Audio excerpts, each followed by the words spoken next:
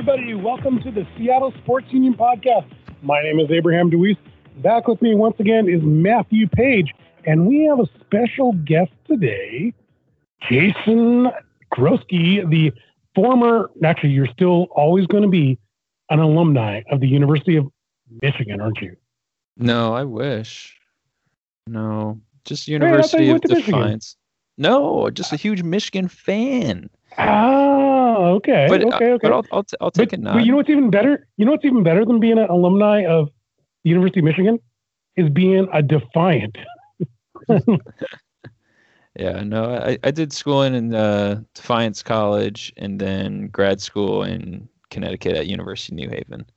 So okay, my apologies. All these years of me bashing you for being a Michigan fan, that's just me being a jerk then.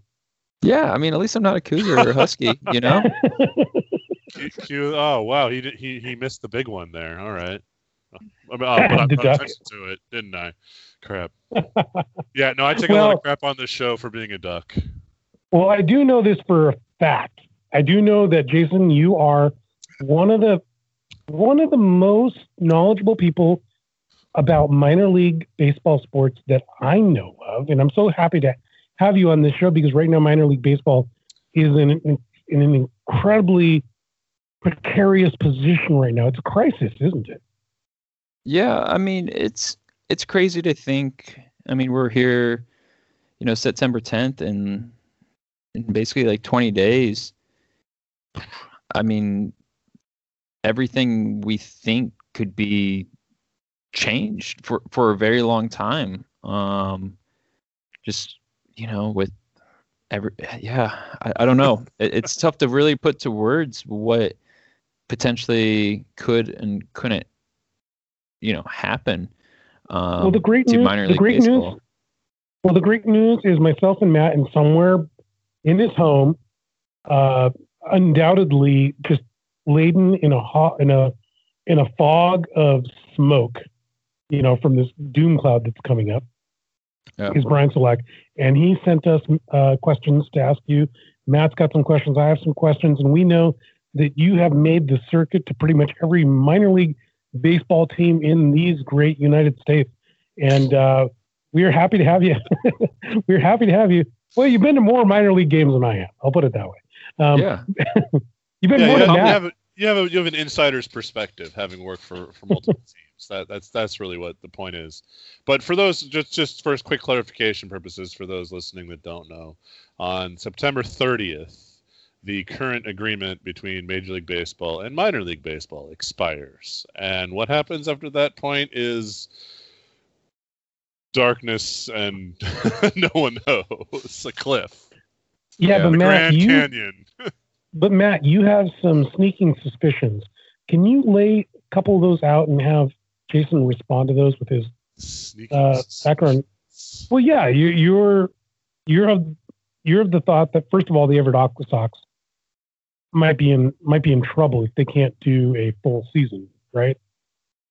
Well, I guess it's a big issue to grapple with and then choose where to start from, really. Yeah.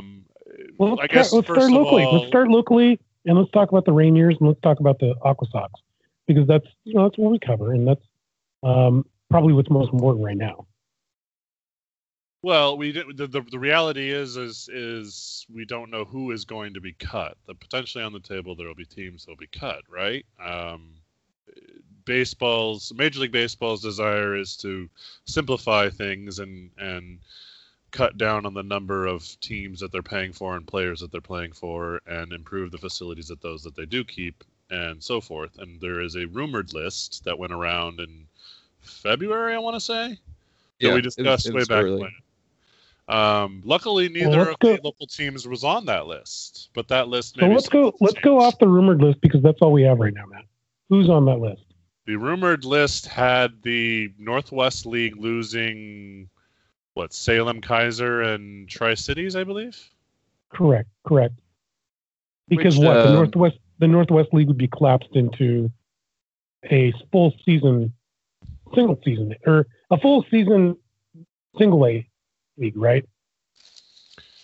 Theoretically, yes. We're working off, what were rumors were back in February. Yeah. Let's just go off of what we do know, or what we think we know. Then we can get into hypotheticals. Okay, well we've covered what we think we know at this point. Yeah. Really isn't much more. Well, what do you two think? What do you think's going to happen to the Aqua Sox? I mean, the only thing I think with the Aqua Sox is, I mean, the rumor was short season dissolves and becomes, full season. That, now that, I mean, is a good and bad thing. I think, the rookie league, which is below short season, some of those teams. I had someone that worked with Bluefield Orioles, which are now the Bluefield Blue Jays.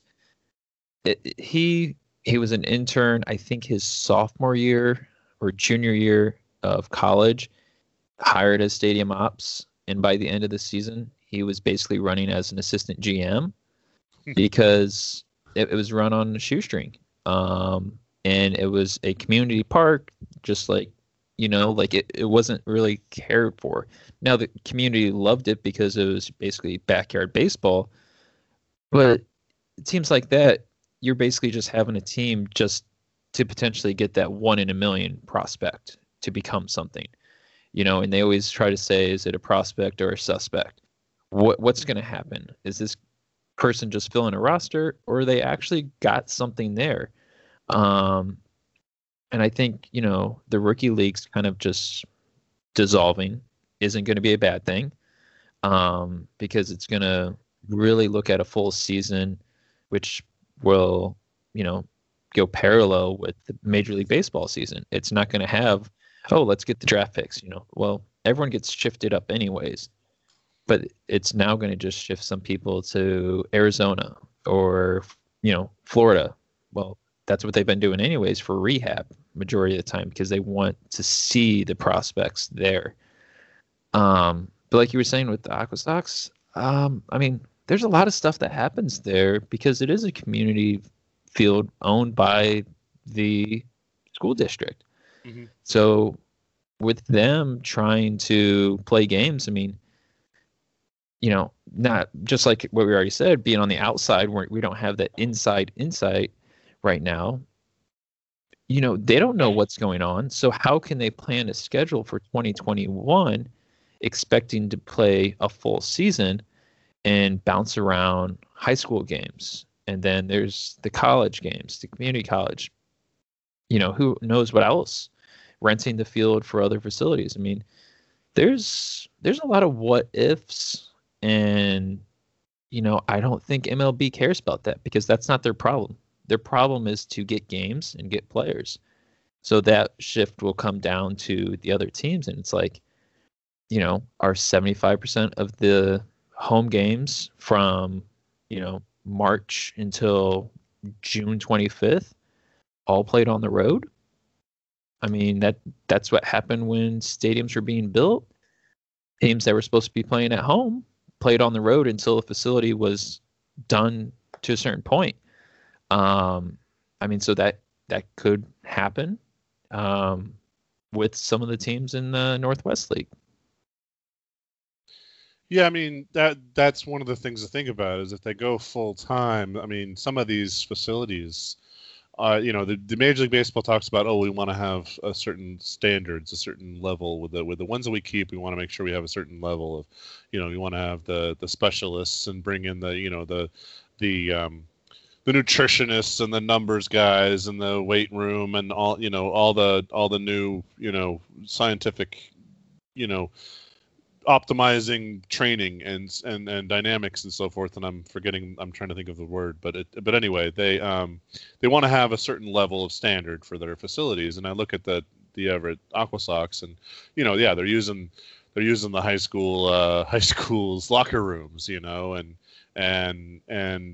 it's not a perfect situation. It works. It's fine right now, but is it really going to be acceptable when they make this determination. No, I don't think it will be. So what do they do then for not just the Everett Aqua Sox, but say, across the country on the ones that they keep? Spokane keep Spokane, but they're going to have to remodel probably Spokane's facilities, So does the Major League Baseball then sweeten the deal and soften the hurt by remodeling the ones they keep and putting monies in? I don't know if they'd be inclined to do that. Well, I think back before I got involved, all minor league teams were owned by the major league franchises. Mm-hmm. When that happened, they didn't care about the facility. I mean, honestly, they cared about the product on the field. That's all that was important to them. So when independent ownership groups came involved in the teams, that's where you saw stuff like improve on the stadium life. There was investors, there was people that actually cared about everything off the field, because that's the one thing that no matter what happens in minor league baseball, no one can control the outcome on the field. The staff and everyone else controls the other stuff, the experience. Mm-hmm. I can't tell you scores of any games I've ever gone to. Doesn't matter. Don't care. But I can tell you how many games I had fun at. That's what matters. So that's what minor league baseball is about. And so now Major League saying all this stuff we want to do all this stuff. They did that 80s and 90s, when the resurgence of minor league baseball came around, it wasn't because these MLB teams were putting on a grand spectacle. It's the outside ownership groups that came in and invested and really said, hey, you know what? This is what we're going to do, and we're going to make it better. Because I'm looking at some of these teams from Baseball America that they announced. It looks like it was updated April 21st of this year.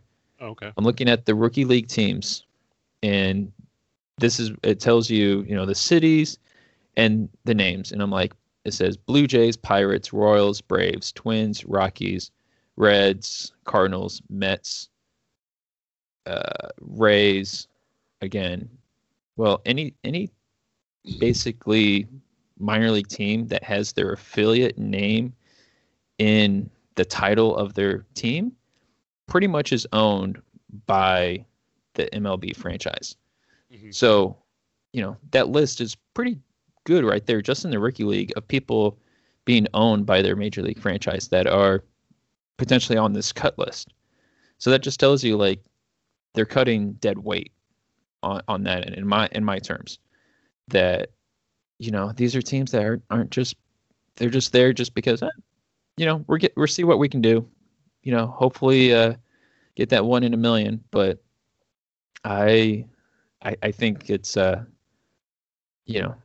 a lot of discussions going on, but it's cutting dead weight is okay. I think the rookie league is fine to go away, because some of these teams average 700 people per game, and that's in counting the employees and the staff and everyone there. So I get it. When you say rookie league, you mean short season single A, or do you mean rookie league? So even below that. So these are okay. So Pioneer League. The Pioneer League, yeah, is one of them. Okay, gotcha. I think the Pioneer League, the Appalachian League, and I mean, some of these teams do well in the small circles that they're in, the neighborhoods, and it will affect summer jobs for some of these communities. But it might kill some Appalachian towns. I mean, flat out, might just flat out kill them. Yeah.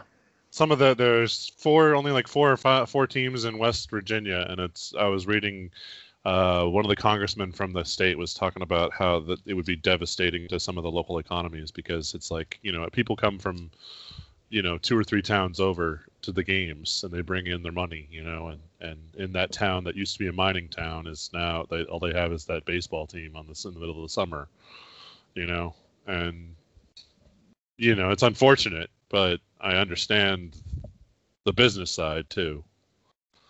Yeah, I mean, it definitely will, I mean, any of these teams that are lost, it's not just players that are affected. Like you said, it's the communities, it's the front office, from if it's 2 people to potentially 30 people,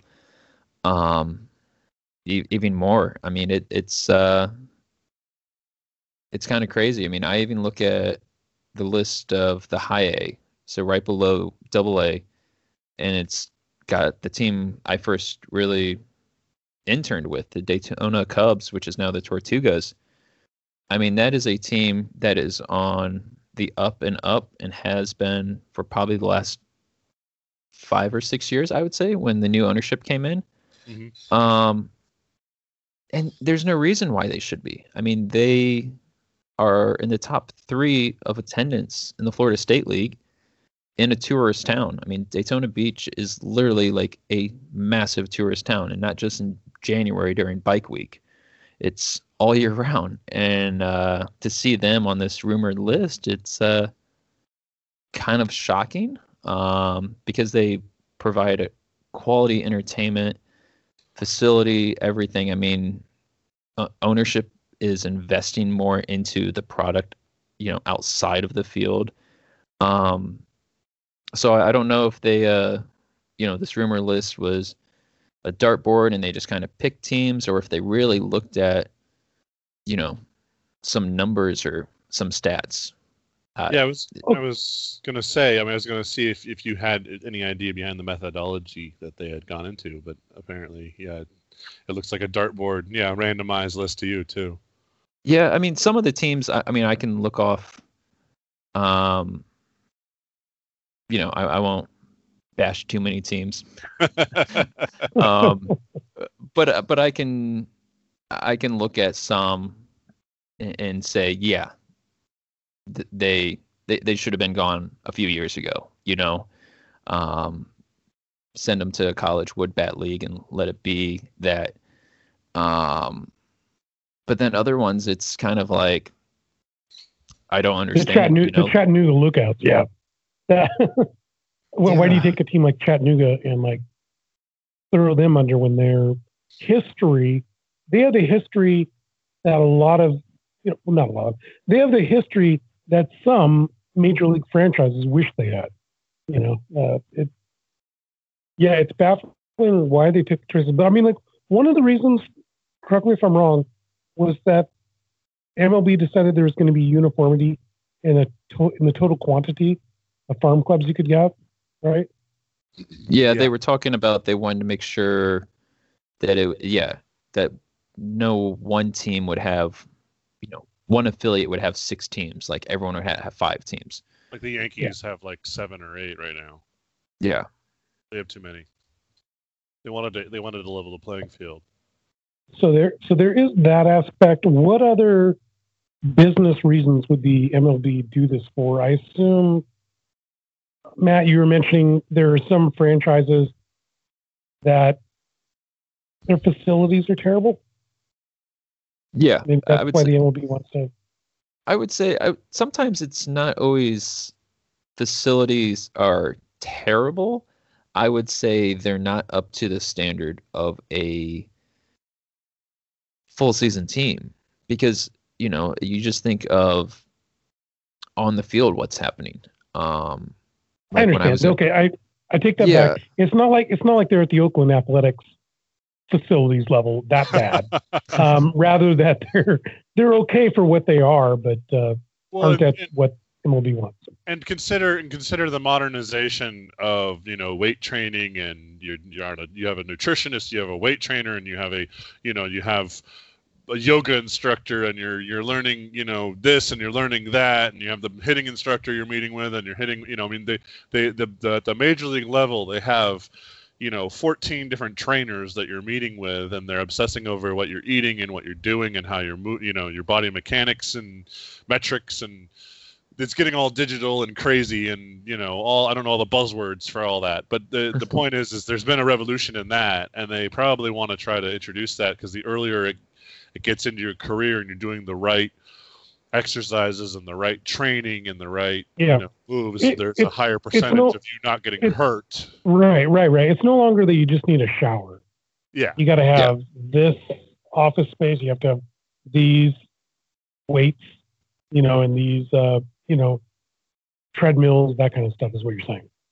Yeah, and every franchise has their own way of doing those things, but the minor leagues right now don't offer all that. And if they were, Jason, go ahead, sorry to interrupt you. I was going to say, so Jason, you mentioned that a lot of major league teams own their own minor league team. Why don't they just do that? Why don't they all think do that? they used to, and I think it's because I don't think they should, because all they will care about is potentially a clubhouse and keeping the grass green. They don't care about a video board, the experience, concessions. They might eventually, but really for them, it's about improving the product on the field while having a third party ownership group, or that type of people. They care about everything else. Let the MLB team train their prospects into something great so that they become major league players. Because if you're not going to become a major league player, you're just filling a roster hole, and maybe that's all you are going to be. You're going to be a 4A guy because you can't cut it in major leagues, but you just fill in a roster for, AAA, so you get a spot start or whatever.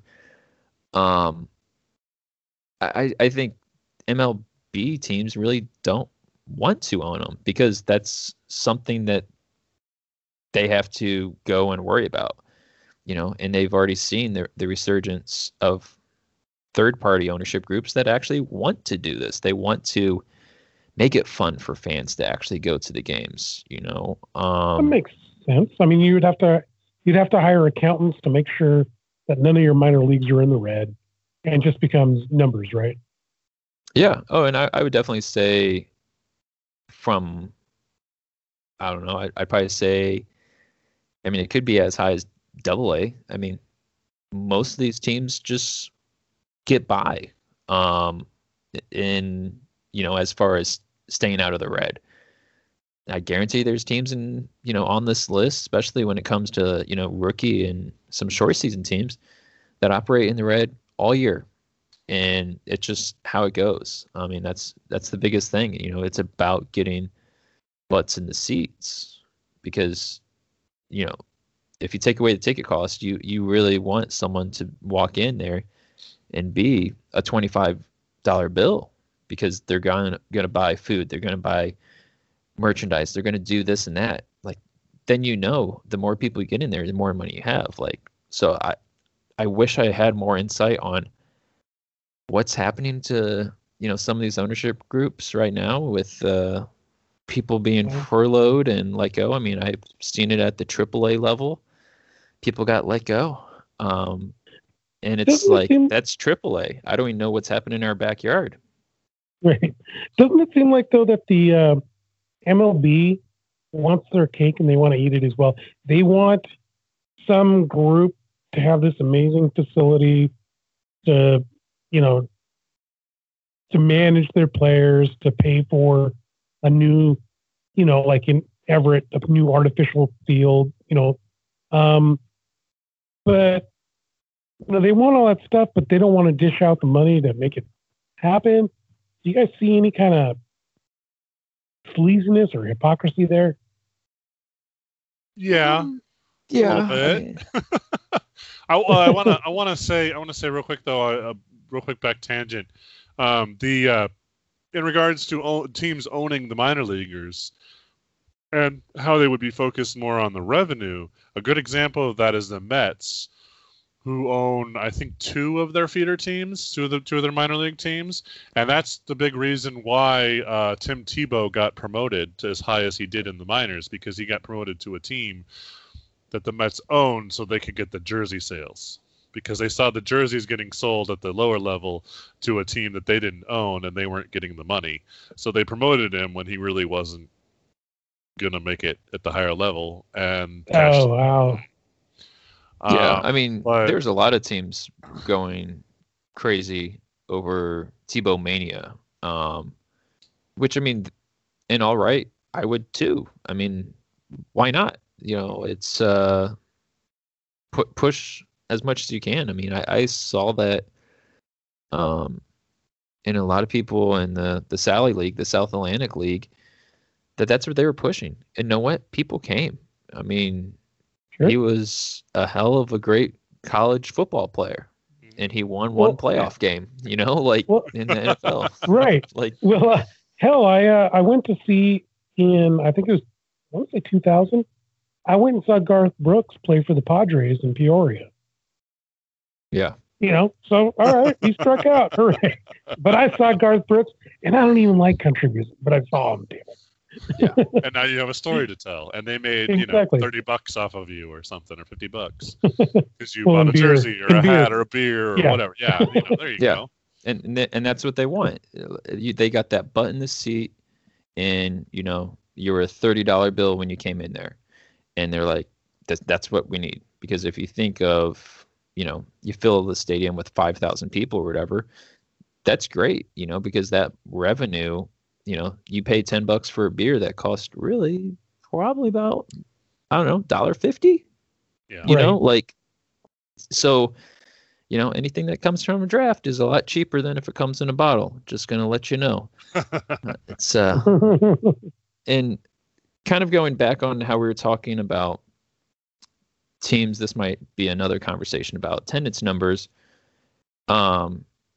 This reminds me of the Savannah Sand Gnats and now the Savannah Bananas. Great name. Savannah Bananas are a collegiate, wood bat league team that operate in the same facility as the Savannah Sand Gnats. And the Sand Gnats last season was 20. If I look at this, I'm looking at a non-affiliate site, and it said the last season was 2014. They had 124,000 people in a full season. Savannah Bananas, who do the Collegiate League, are currently on an 88-game sellout streak that started in 2017 through 2019, so not counting this season. In 2019 season, they had 117,000 fans. I mean, and that's what's that per game? Do you know? A lot. But you said sellout. You said since 2017 it's been sellout. That's amazing. Yeah, they've been just pushing it. In 2017, their first year, it's had 108,000 breaking attendance for the league. And they were averaging 4,173 fans. So now they're over that. Wow! Oh my God! These are college kids. For a non Cape Cod league. Yeah, non-affiliate. Wow! It's like the Bells. Going 4,000 people a game would be amazing. And this is a third-party ownership group. It's owned by Jesse and Emily Cole.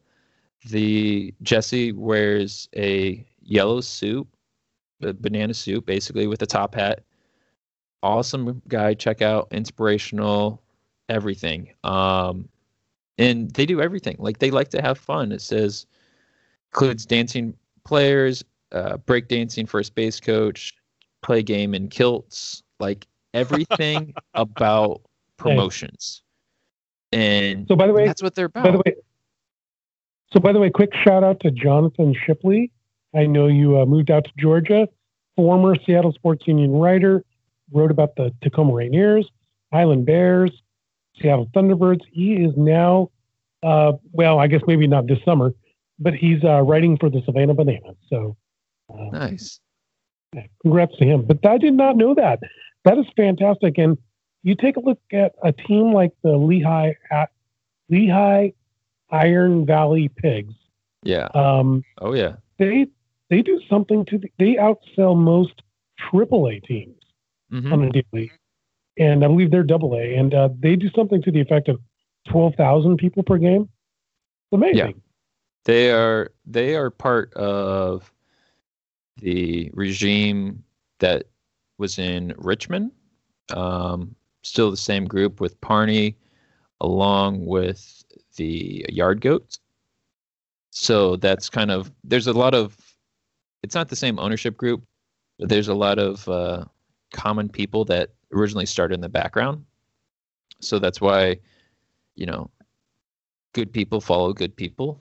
And that's kind of how some of that ownership group, along with the Reading Fighting Phils, they're pretty close to the Lehigh Valley Iron Pigs. Yeah, I mean, you get to the East Coast and there's a lot of people that are really close to each other and really connected.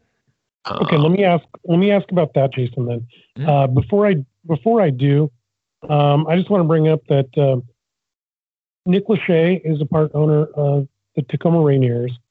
John Ryan, former punter for the Seahawks, part owner of the Portland Pickles.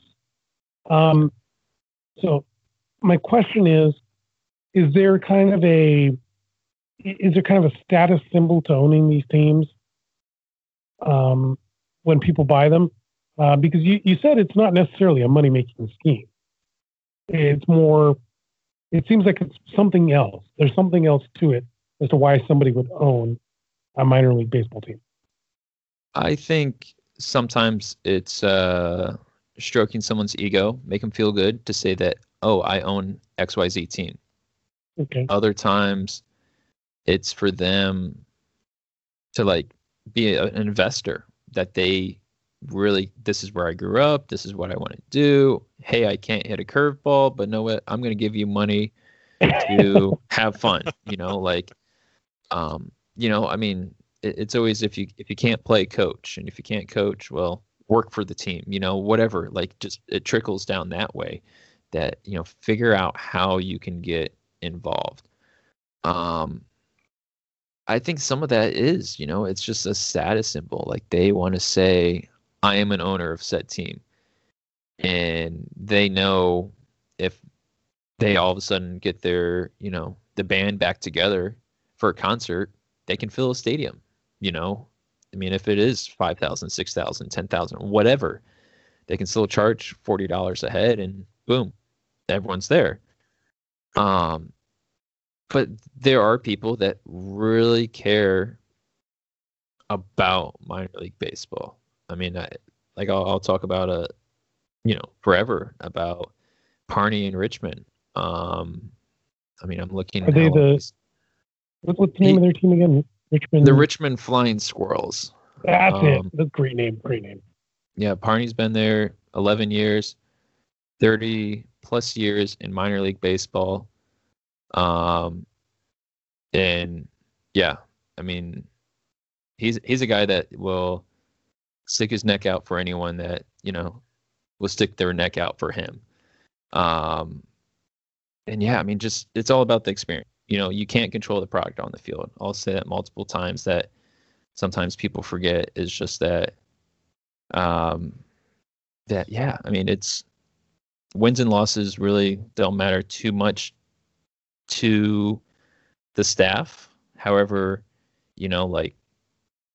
playoffs are always great because that's extra money you didn't account for, as long as the facility is not being used for something else during that time, which majority of the time people schedule, the playoffs into their, other teams, you don't need to schedule playoffs ever. But yeah, I mean, it's just, yeah, I mean, I'm looking right now, Richmond leading the Eastern League in average attendance in 2010, 13, 14, 15, 18, 19, and then in overall attendance in 10, 12, 14, and 15. What are the challenges? Oh, sorry, go ahead.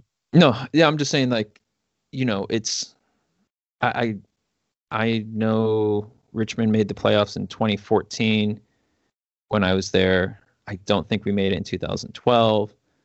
But it's the attendance numbers are still there. It's because it's about the experience, not, always the high quality top name. And it's AA, so it's a little better, competition. And sometimes you get, that Tebow mania type experience with a player rehab, with a Felix coming through or Cano. Yeah. It's a community too. Yeah. Yeah. So you wait you, one second. You forgot one aspect to the if you can't coach, if you then you work for the team. If you can't work for the team, then write about the team or cover the team in media. Oh yeah, and if you can't write, then you just take photos. I understand. Yeah, there you go. We're on the board. Yeah, okay. Sorry, go ahead, Abraham. I was going to say, you've worked for teams on the West Coast, Midwest, East Coast, and the South. Jason, are there any regional differences when you're trying to get people to come out to the game? Are there any regional differences that you need to take into account, or are people just pretty much people? I would say yes. I mean, I'm just kind of looking at it because I remember some of the reports I used to see, which they would share the average ticket cost for short season.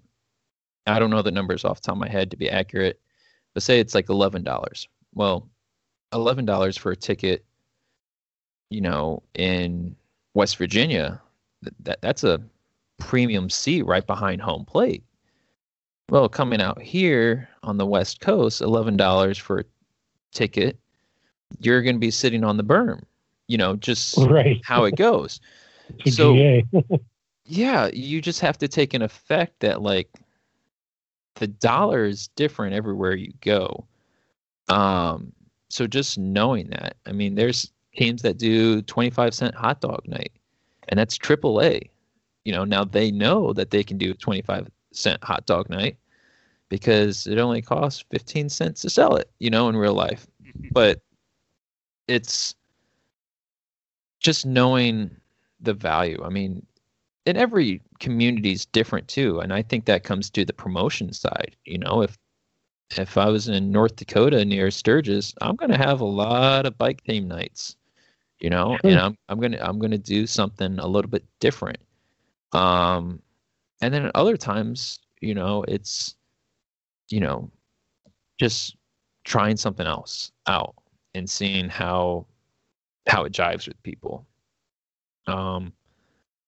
But I don't think the selling changes too much. I mean, a lot of it, everywhere I've always been, it's you kind of look around the community and see what they're about. If it's talking to Chamber of Commerce, seeing what type of businesses are there, if it's a booming, if it's a white collar, if it's a blue collar, is it older demographic? Is it an up and coming demographic? Like if you're going to Stanwood for a baseball team, you know what? That's going to be a big family because a lot of people are moving north.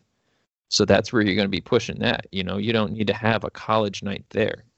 Now, if we're, UW area, we're going to be having some college nights, because there might be some people there during the summer. So I think it's just, figuring out, the happy median. But in other times you just say, you know what, this is what we're going to do. We're going to step outside of the norm, give it a shot, and go from there. And I think that's what a lot of promotions have done in general with, the Conquistadores, the Pride Nights, the different heritage nights that have been happening in Major League Baseball. It's just extending that reach a little bit further than what's normal. Even if it doesn't be a huge success, it's still a success for that individual group, and that's what you need. So I have a question here from our colleague, Mr. Solak.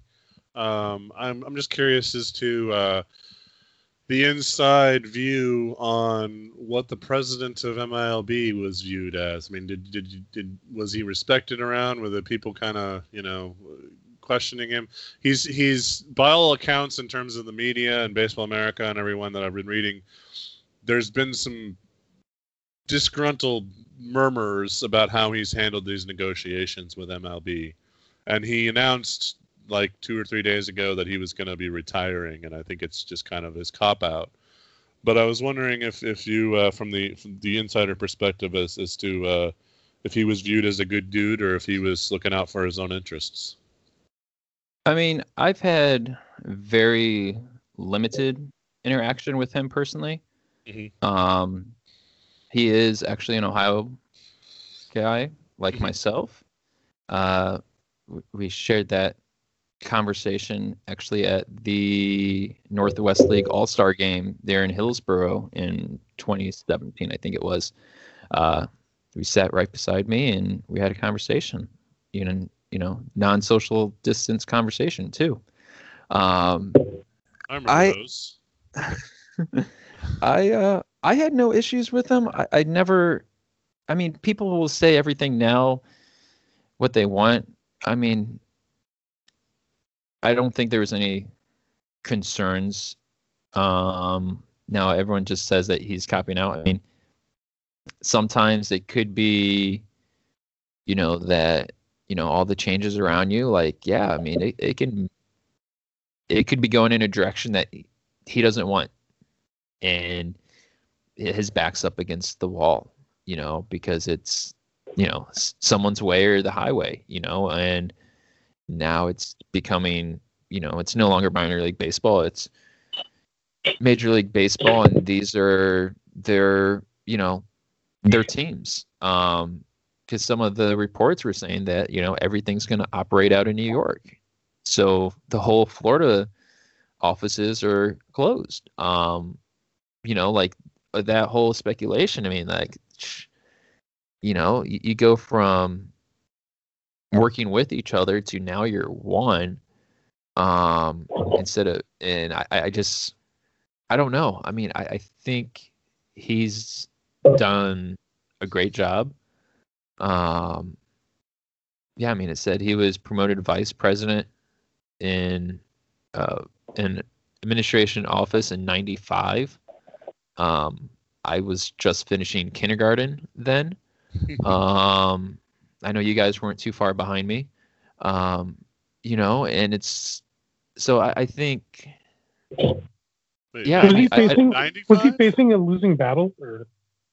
I think it could be a losing battle, honestly. Think about what kind of leverage does he have in the deal? I mean, what's to stop Major League Baseball from just throwing their hands up and saying, "Okay, we're going to build our own feeder league, and we're just going to make deals with the existing independent leagues and say goodbye to the existing agreement"? What kind of leverage did he have? And I think that's so much of the stuff that we won't know. I don't think, a month from now, I think we'll know a little bit more on what the potential plan is. I think personally that some teams will be dissolved, yet there won't be as much of a dramatic change, as far as making full season, short season teams to full season. But, if they don't have, everyone there, I mean, it still comes up to my hands are up in the air. Like, give me the dartboard, and let's see what's going to happen, because, I think Pat's back is against the wall, that Major League Baseball is just saying, hey, this is what's going to happen. We're going to get the Players Association on it. They're going to agree to it because they want the best for the players and the best facilities so that they can have a longer career and less injuries of playing on a, dirt field. They want to play on stuff that's all, managed, taken care of. But as far as him, I mean, sometimes when it's your time to retire, it's your time to retire. It's there's a reason why you train the next person in command so that when you're gone, they can take over. Now, I don't think he's the type of person that would go into hibernation. I think he would be a valuable consultant to keep around. And I think he would be that type of person that would say, you know what, I'm going to step away from, my role. However, I still want to be a contributing factor for the next, generation of people in minor league baseball in the front office. And I think he would be the type of person that would do that. I mean, he's been around for so long and been basically a big face in minor league baseball, and I don't think he would just run away and hide. Mm-hmm. So, Abraham, did you finish the dishes? No, I was just listening. I was listening in. What's the? Yeah. Okay. I've actually been. By the way, I've been dominating the questions, sir. You were given a task to get some questions for Jason. Why don't we hear from you? We just did, but okay. No, that was Solak. That was Solak's question. He had the same question I did. Right. The problem is that we really there's too many variables in the air right now, and I don't think we can really make a judgment until we see where the ball falls. Yeah, I mean, I think some of that too. I mean, it's I'm still looking at some of these lists of teams, going through everything. I mean, the Rocky Mountain Vibes are on the speculated list, and they just went from a AAA to a rookie league team. Yeah, I thought they were rather new, aren't they? It was just a rebrand because they changed from being AAA to rookie league. So it's basically like the Everett Aqua Sox go playing at Tacoma and playing at home. It would look kind of weird having a big facility with 3,000 people. However, I have a friend that was a photographer there, and I said, hey, know what? As soon as that rebrand comes around, it's going to change everything. And what it do? It changed everything. I said you had a flashy logo, you had an organization that actually cared. I had someone that went from working with the Richmond Flying Squirrels to whatever the organization was there before the Rocky Mountain Vibes, and didn't even make it through the season. It was just like, nope, this is not my cup of tea. And hey, I mean, that happens. You go to facility, you get sold on something that, oh, this is great. You got all these amenities around you, and then all of a sudden you're like, that organization is fluff. So, but I mean, it happens. You gotta roll the dice. So not everyone's a winner. You talk about a lot of people that you knew in different organizations, or you knew from an organization and went somewhere else. Is it commonplace for a lot of these staffs to just hop around throughout their careers and just bounce from minor league team to minor league team? It really depends on the individual. I mean, there are some people that will drop anchor and never leave and just go up the ladder, and know it. Great. For me, still being single, the only thing I worry about is my cat. As long as she has something to eat out of and drink out of, she's fine. I can kind of eat a hot dog from 3 days ago and I'll be fine too. Yeah, I mean, it depends on everything. I mean, sometimes people are just the ownership, and the ownership just stays there forever, and it doesn't change, and it dries out. You mean like the ideas? Oh yeah. Enthusiasm. Yep. Everything about it is just stagnant. It's not there. It's missing the point. They can't keep people in the front office anymore.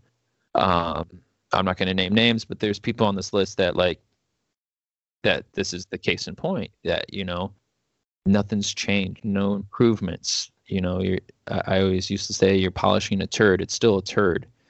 It doesn't help. You need to freshen things up, bring in new blood.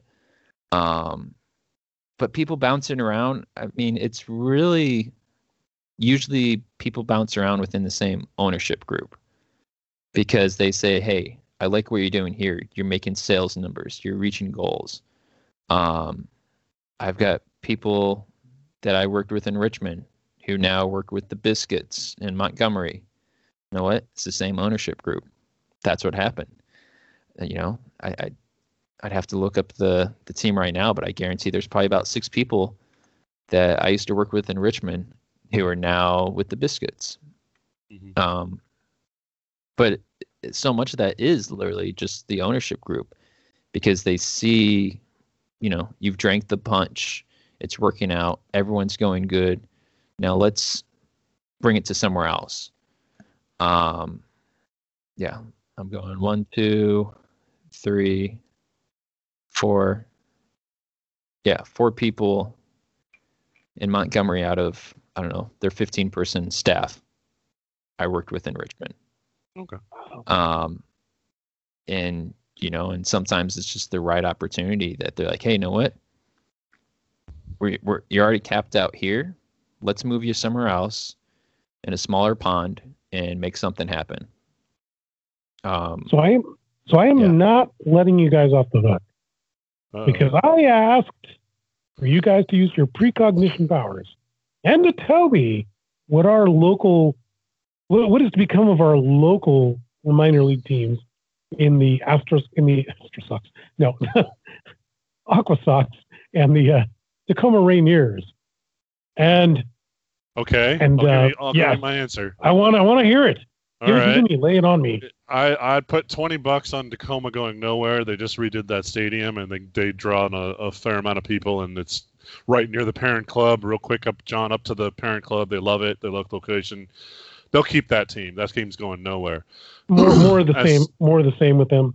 As far as Everett goes, I'd put about a 75% chance of Everett sticking around because of the same thing. You know, they like having the parent club likes having them, a short drive up the I-5, and they can check out, when George Kirby comes to camp, comes to town, they can as after they drafted him, they can drive up north 20 minutes and see him pitch.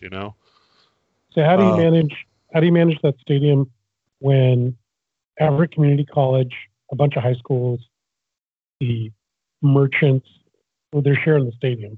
How does that manifest in a long season? That's the wild card as far as how much. But I want your precognition. Let me finish what I was saying. I was saying that's the wild card as far as how much investment the Major League Baseball is going to put down in making this a reality. And what do you think they're going to do? I think what they should do is enter an agreement with the city of Everett and find a way to overhaul the facility and add a building on that empty field to the south of the grandstand, and maybe make a nice setup for both the school district and the team as well, and service them that way, and bring up the level of standards that way.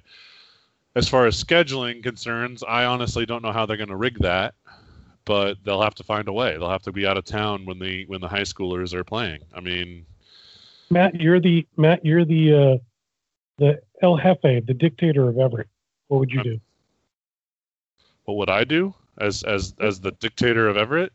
Yes, you have all I'd do that deal. I would do that deal. I would take it in a heartbeat. Yeah, but how would you manage? How would you manage keeping everybody happy? Well, if it's the Everett School District's field, which it is, and it's their land, they have to have the priority. So the kids have to have their, the access to the fields first before the team. Then? So you try to schedule as few games at home for the Aqua Sox during the short season of the high school teams. And you don't worry too much about the Everett Community College people. They can do their own thing. Yeah, what are your thoughts, Jason? I think you definitely would do the deal. It would be, the football field south of the. There's room there. That's why I chose it. Yeah, I would say you move everything that way. I'm looking back at the Everett Giants story, Real Baseball. Fantastic video on YouTube. Literally search the Everett Giants story. It talks from the 95 season, if I remember correctly, about how the stadium should have been rebuilt with offices on the third floor behind home plate. There's going to be a patio, all this Southgate entrance, updated clubhouses underneath the stadium, everything. Well, they were probably going to connect to that structure that's behind behind the home plate, but also next to the football field. That structure, they're probably going to do something with that structure too. Yeah, I've always wondered about that structure. It's just kind of there. No one ever uses it. Yeah, they use it for the high school games, high school football games, because it's like an overlook to scoreboards. I think it's for the announcers. Yeah, I think that the football practice field would be basically where you would put the clubhouses. Everything would go there. Yeah, you could use the real field. I mean, there's no point in having two football fields. There's really no point to it. Yeah, I think because the high schools they can practice. They have fields at their own high schools. Well, Everett High School. Everett might not. Everett might not. But so they can practice on the main field. But as far as Jackson if they're doing a practice, Jackson can do it at Jackson. And if Cascade, they have their own big field at Cascade, so they can practice there. They don't need a practice field.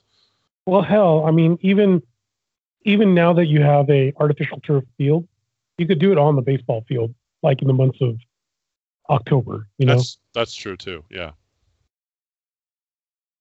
Yeah, I think you just make a clubhouse. Everything goes to that field. It can connect everything. You're not going to lose anything as far as concourse experience-wise. Mm-hmm. Now, the only thing with that football practice field is when it comes to track and field, that is also a javelin throwing field. That's also a shot put. No, all that structure can be modified in that same area without affecting a clubhouse. I would say you do it that way. The old clubhouse, it's admin offices anyways, and it's not.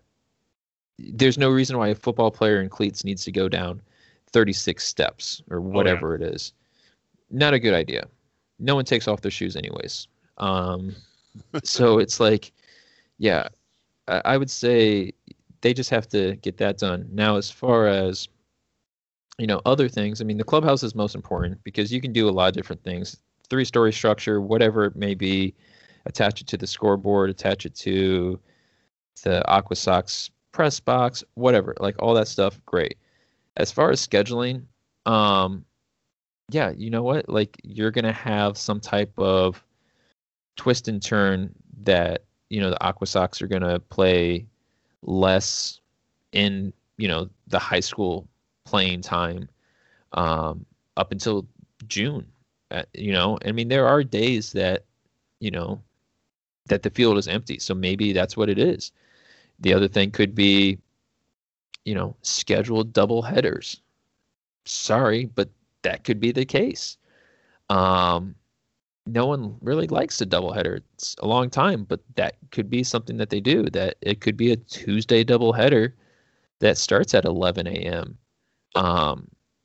For whatever reason, and it could be in the middle of a homestand, which is even worse. But it's just trying to figure all that stuff out.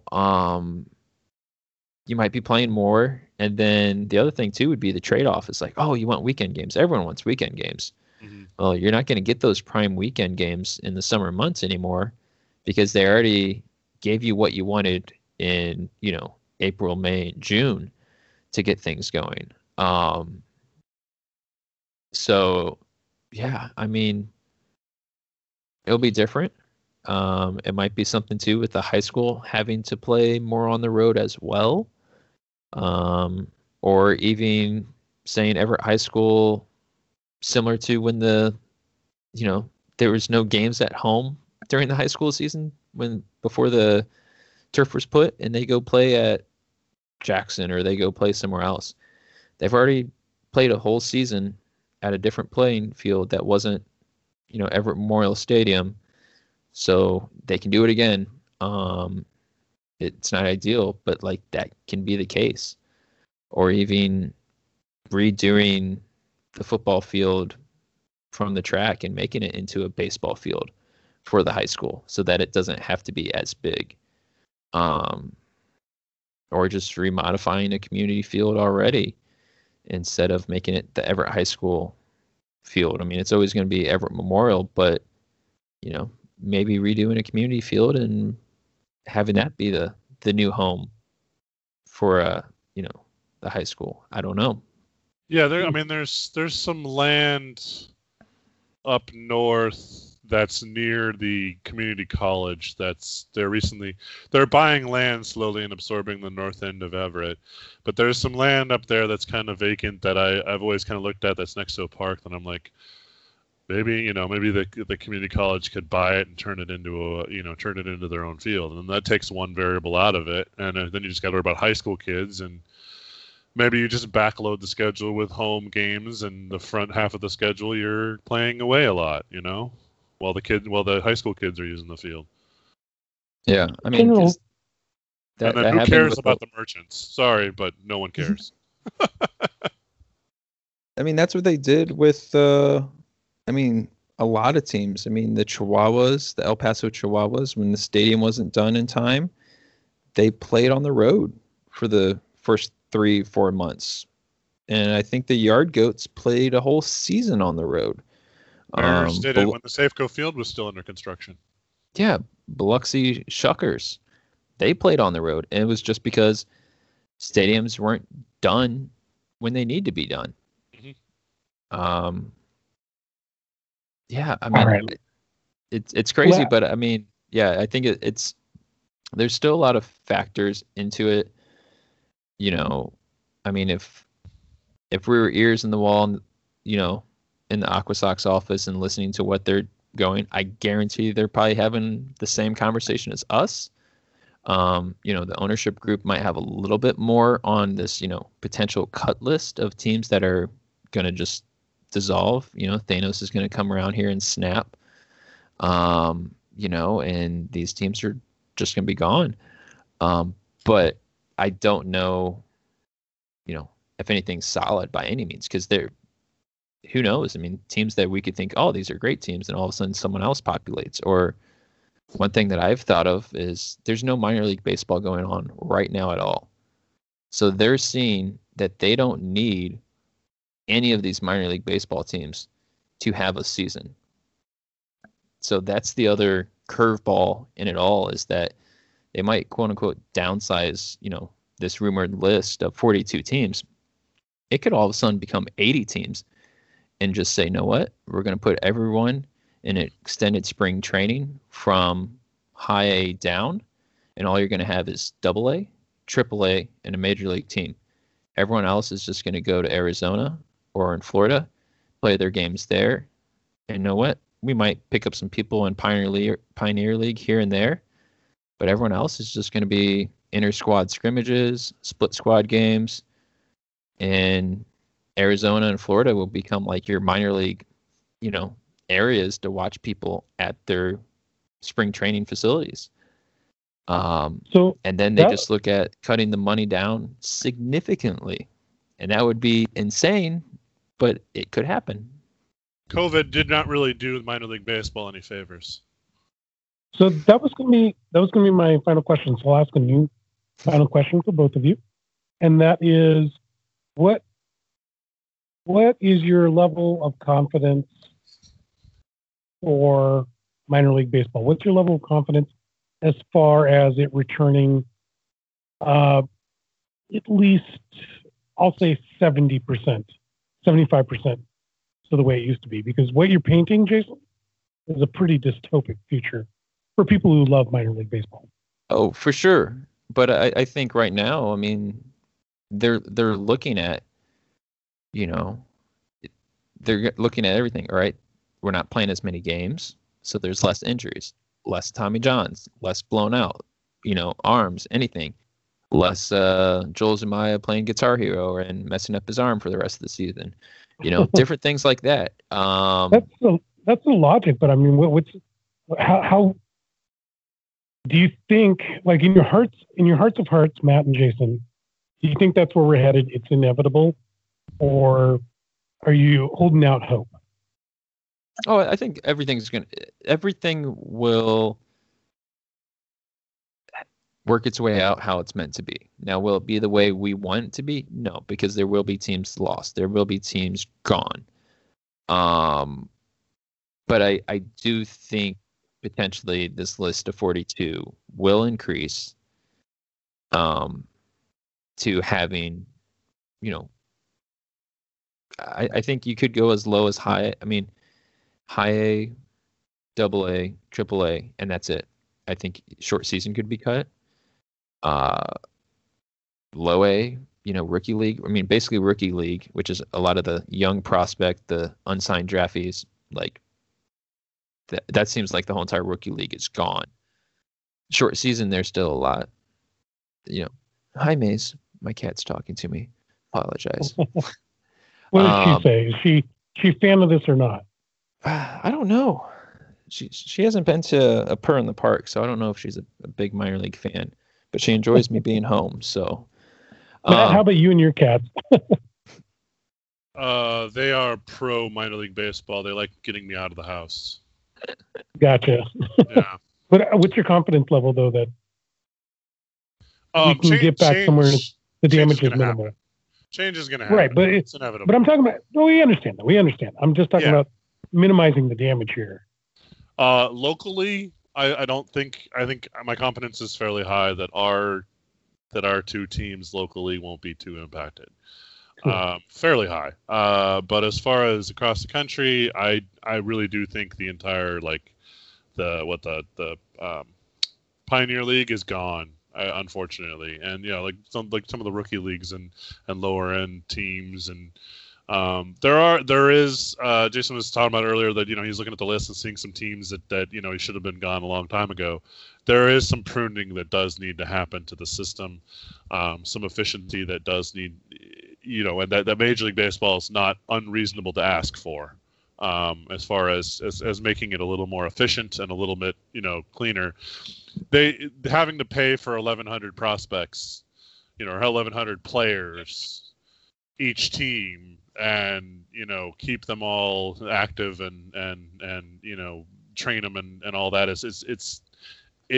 when only like 2% or 1% make the actual big leagues is terribly inefficient, and I can absolutely see the argument for them to wanting to streamline that. And unfortunately, COVID did them no favors and even destroyed even more of minor league baseball's negotiating power. And I think Major League Baseball is just going to say this is the way it is, and unfortunately they're going to have to kind of go with it. Right on. So this at this point is where Brian Solak usually does a shout out. Uh-oh. And I would like to actually give it to Jason this week. Uh-oh. Jason, is there anybody you'd like to give a shout out this week to before we end our show? Highlight someone. Yeah, I mean, I'd say it could be your cat, but your cat's already been highlighted. Yeah, she made a cameo. I don't know if she made it into the mic, but she's here. Yep, she's awake now. She's crying at me. I definitely would say my shout out goes to my best friend James, who lives in Lyons, Oregon. He's been battling the wildfires out there in Salem area. Oh wow! Since Monday. His city of Lyons, which has I think it has one bar, maybe a flashing light, and a supermarket, small neighborhood market, has been evacuated since Monday. So he's been out there battling the flames as a volunteer firefighter, which this week he would probably be a full-time firefighter and then some. Just trying to keep everyone's community safe. I heard yesterday from him that over the last 3 days he's had 8 hours of sleep, and that's combined, not just in one day. Yeah. And they're sleeping in their rigs. They're doing everything just really to keeping the community safe. And it wasn't based off a gender reveal out there in Salem, but it's yeah. And I mean, he's getting married in 3 weeks, so I'll be down there. It'll be a little different since the last time I was there. I guarantee that. But it's like, yeah, I mean, it was like Christmas tree farm all over there. So I mean, things just are up ablaze. From everything I'm hearing, his house is still safe, but other people's are not. And so definitely, thinking about him a lot, and all his crew, just making sure everyone's safe and I don't get a message to hear any bad news. I mean, he's still 4.5 hours away. So definitely a drive, but just not something news anyone wants to hear. But that's definitely my shout out is think about him and all his crew and all the firefighters down there and the ones in California too. I mean, California gets hit seems like every year, and yeah, I don't know too much about the stuff going on in Eastern Washington right now. If that's, I know we're getting affected by the smoke, but I don't know if it's a lot of communities affected or if it's just kind of, open farms and it's just kind of trees being trees and not so much affecting so many lives. All right, cool. Yes, definitely a shout out to him. And a shout out to you, Jason. Thank you for joining us on the show today. I am Abraham DeWeese. This was Jason Grohoske, and that was Matthew Paige. We invite you to take a look at our website. That's SeattleSportsUnion.com. Check out all our great podcasts here on Podbean and on iTunes as well. Check us out on social media. That's Facebook and at Seattle Sports U on Twitter. See you guys later.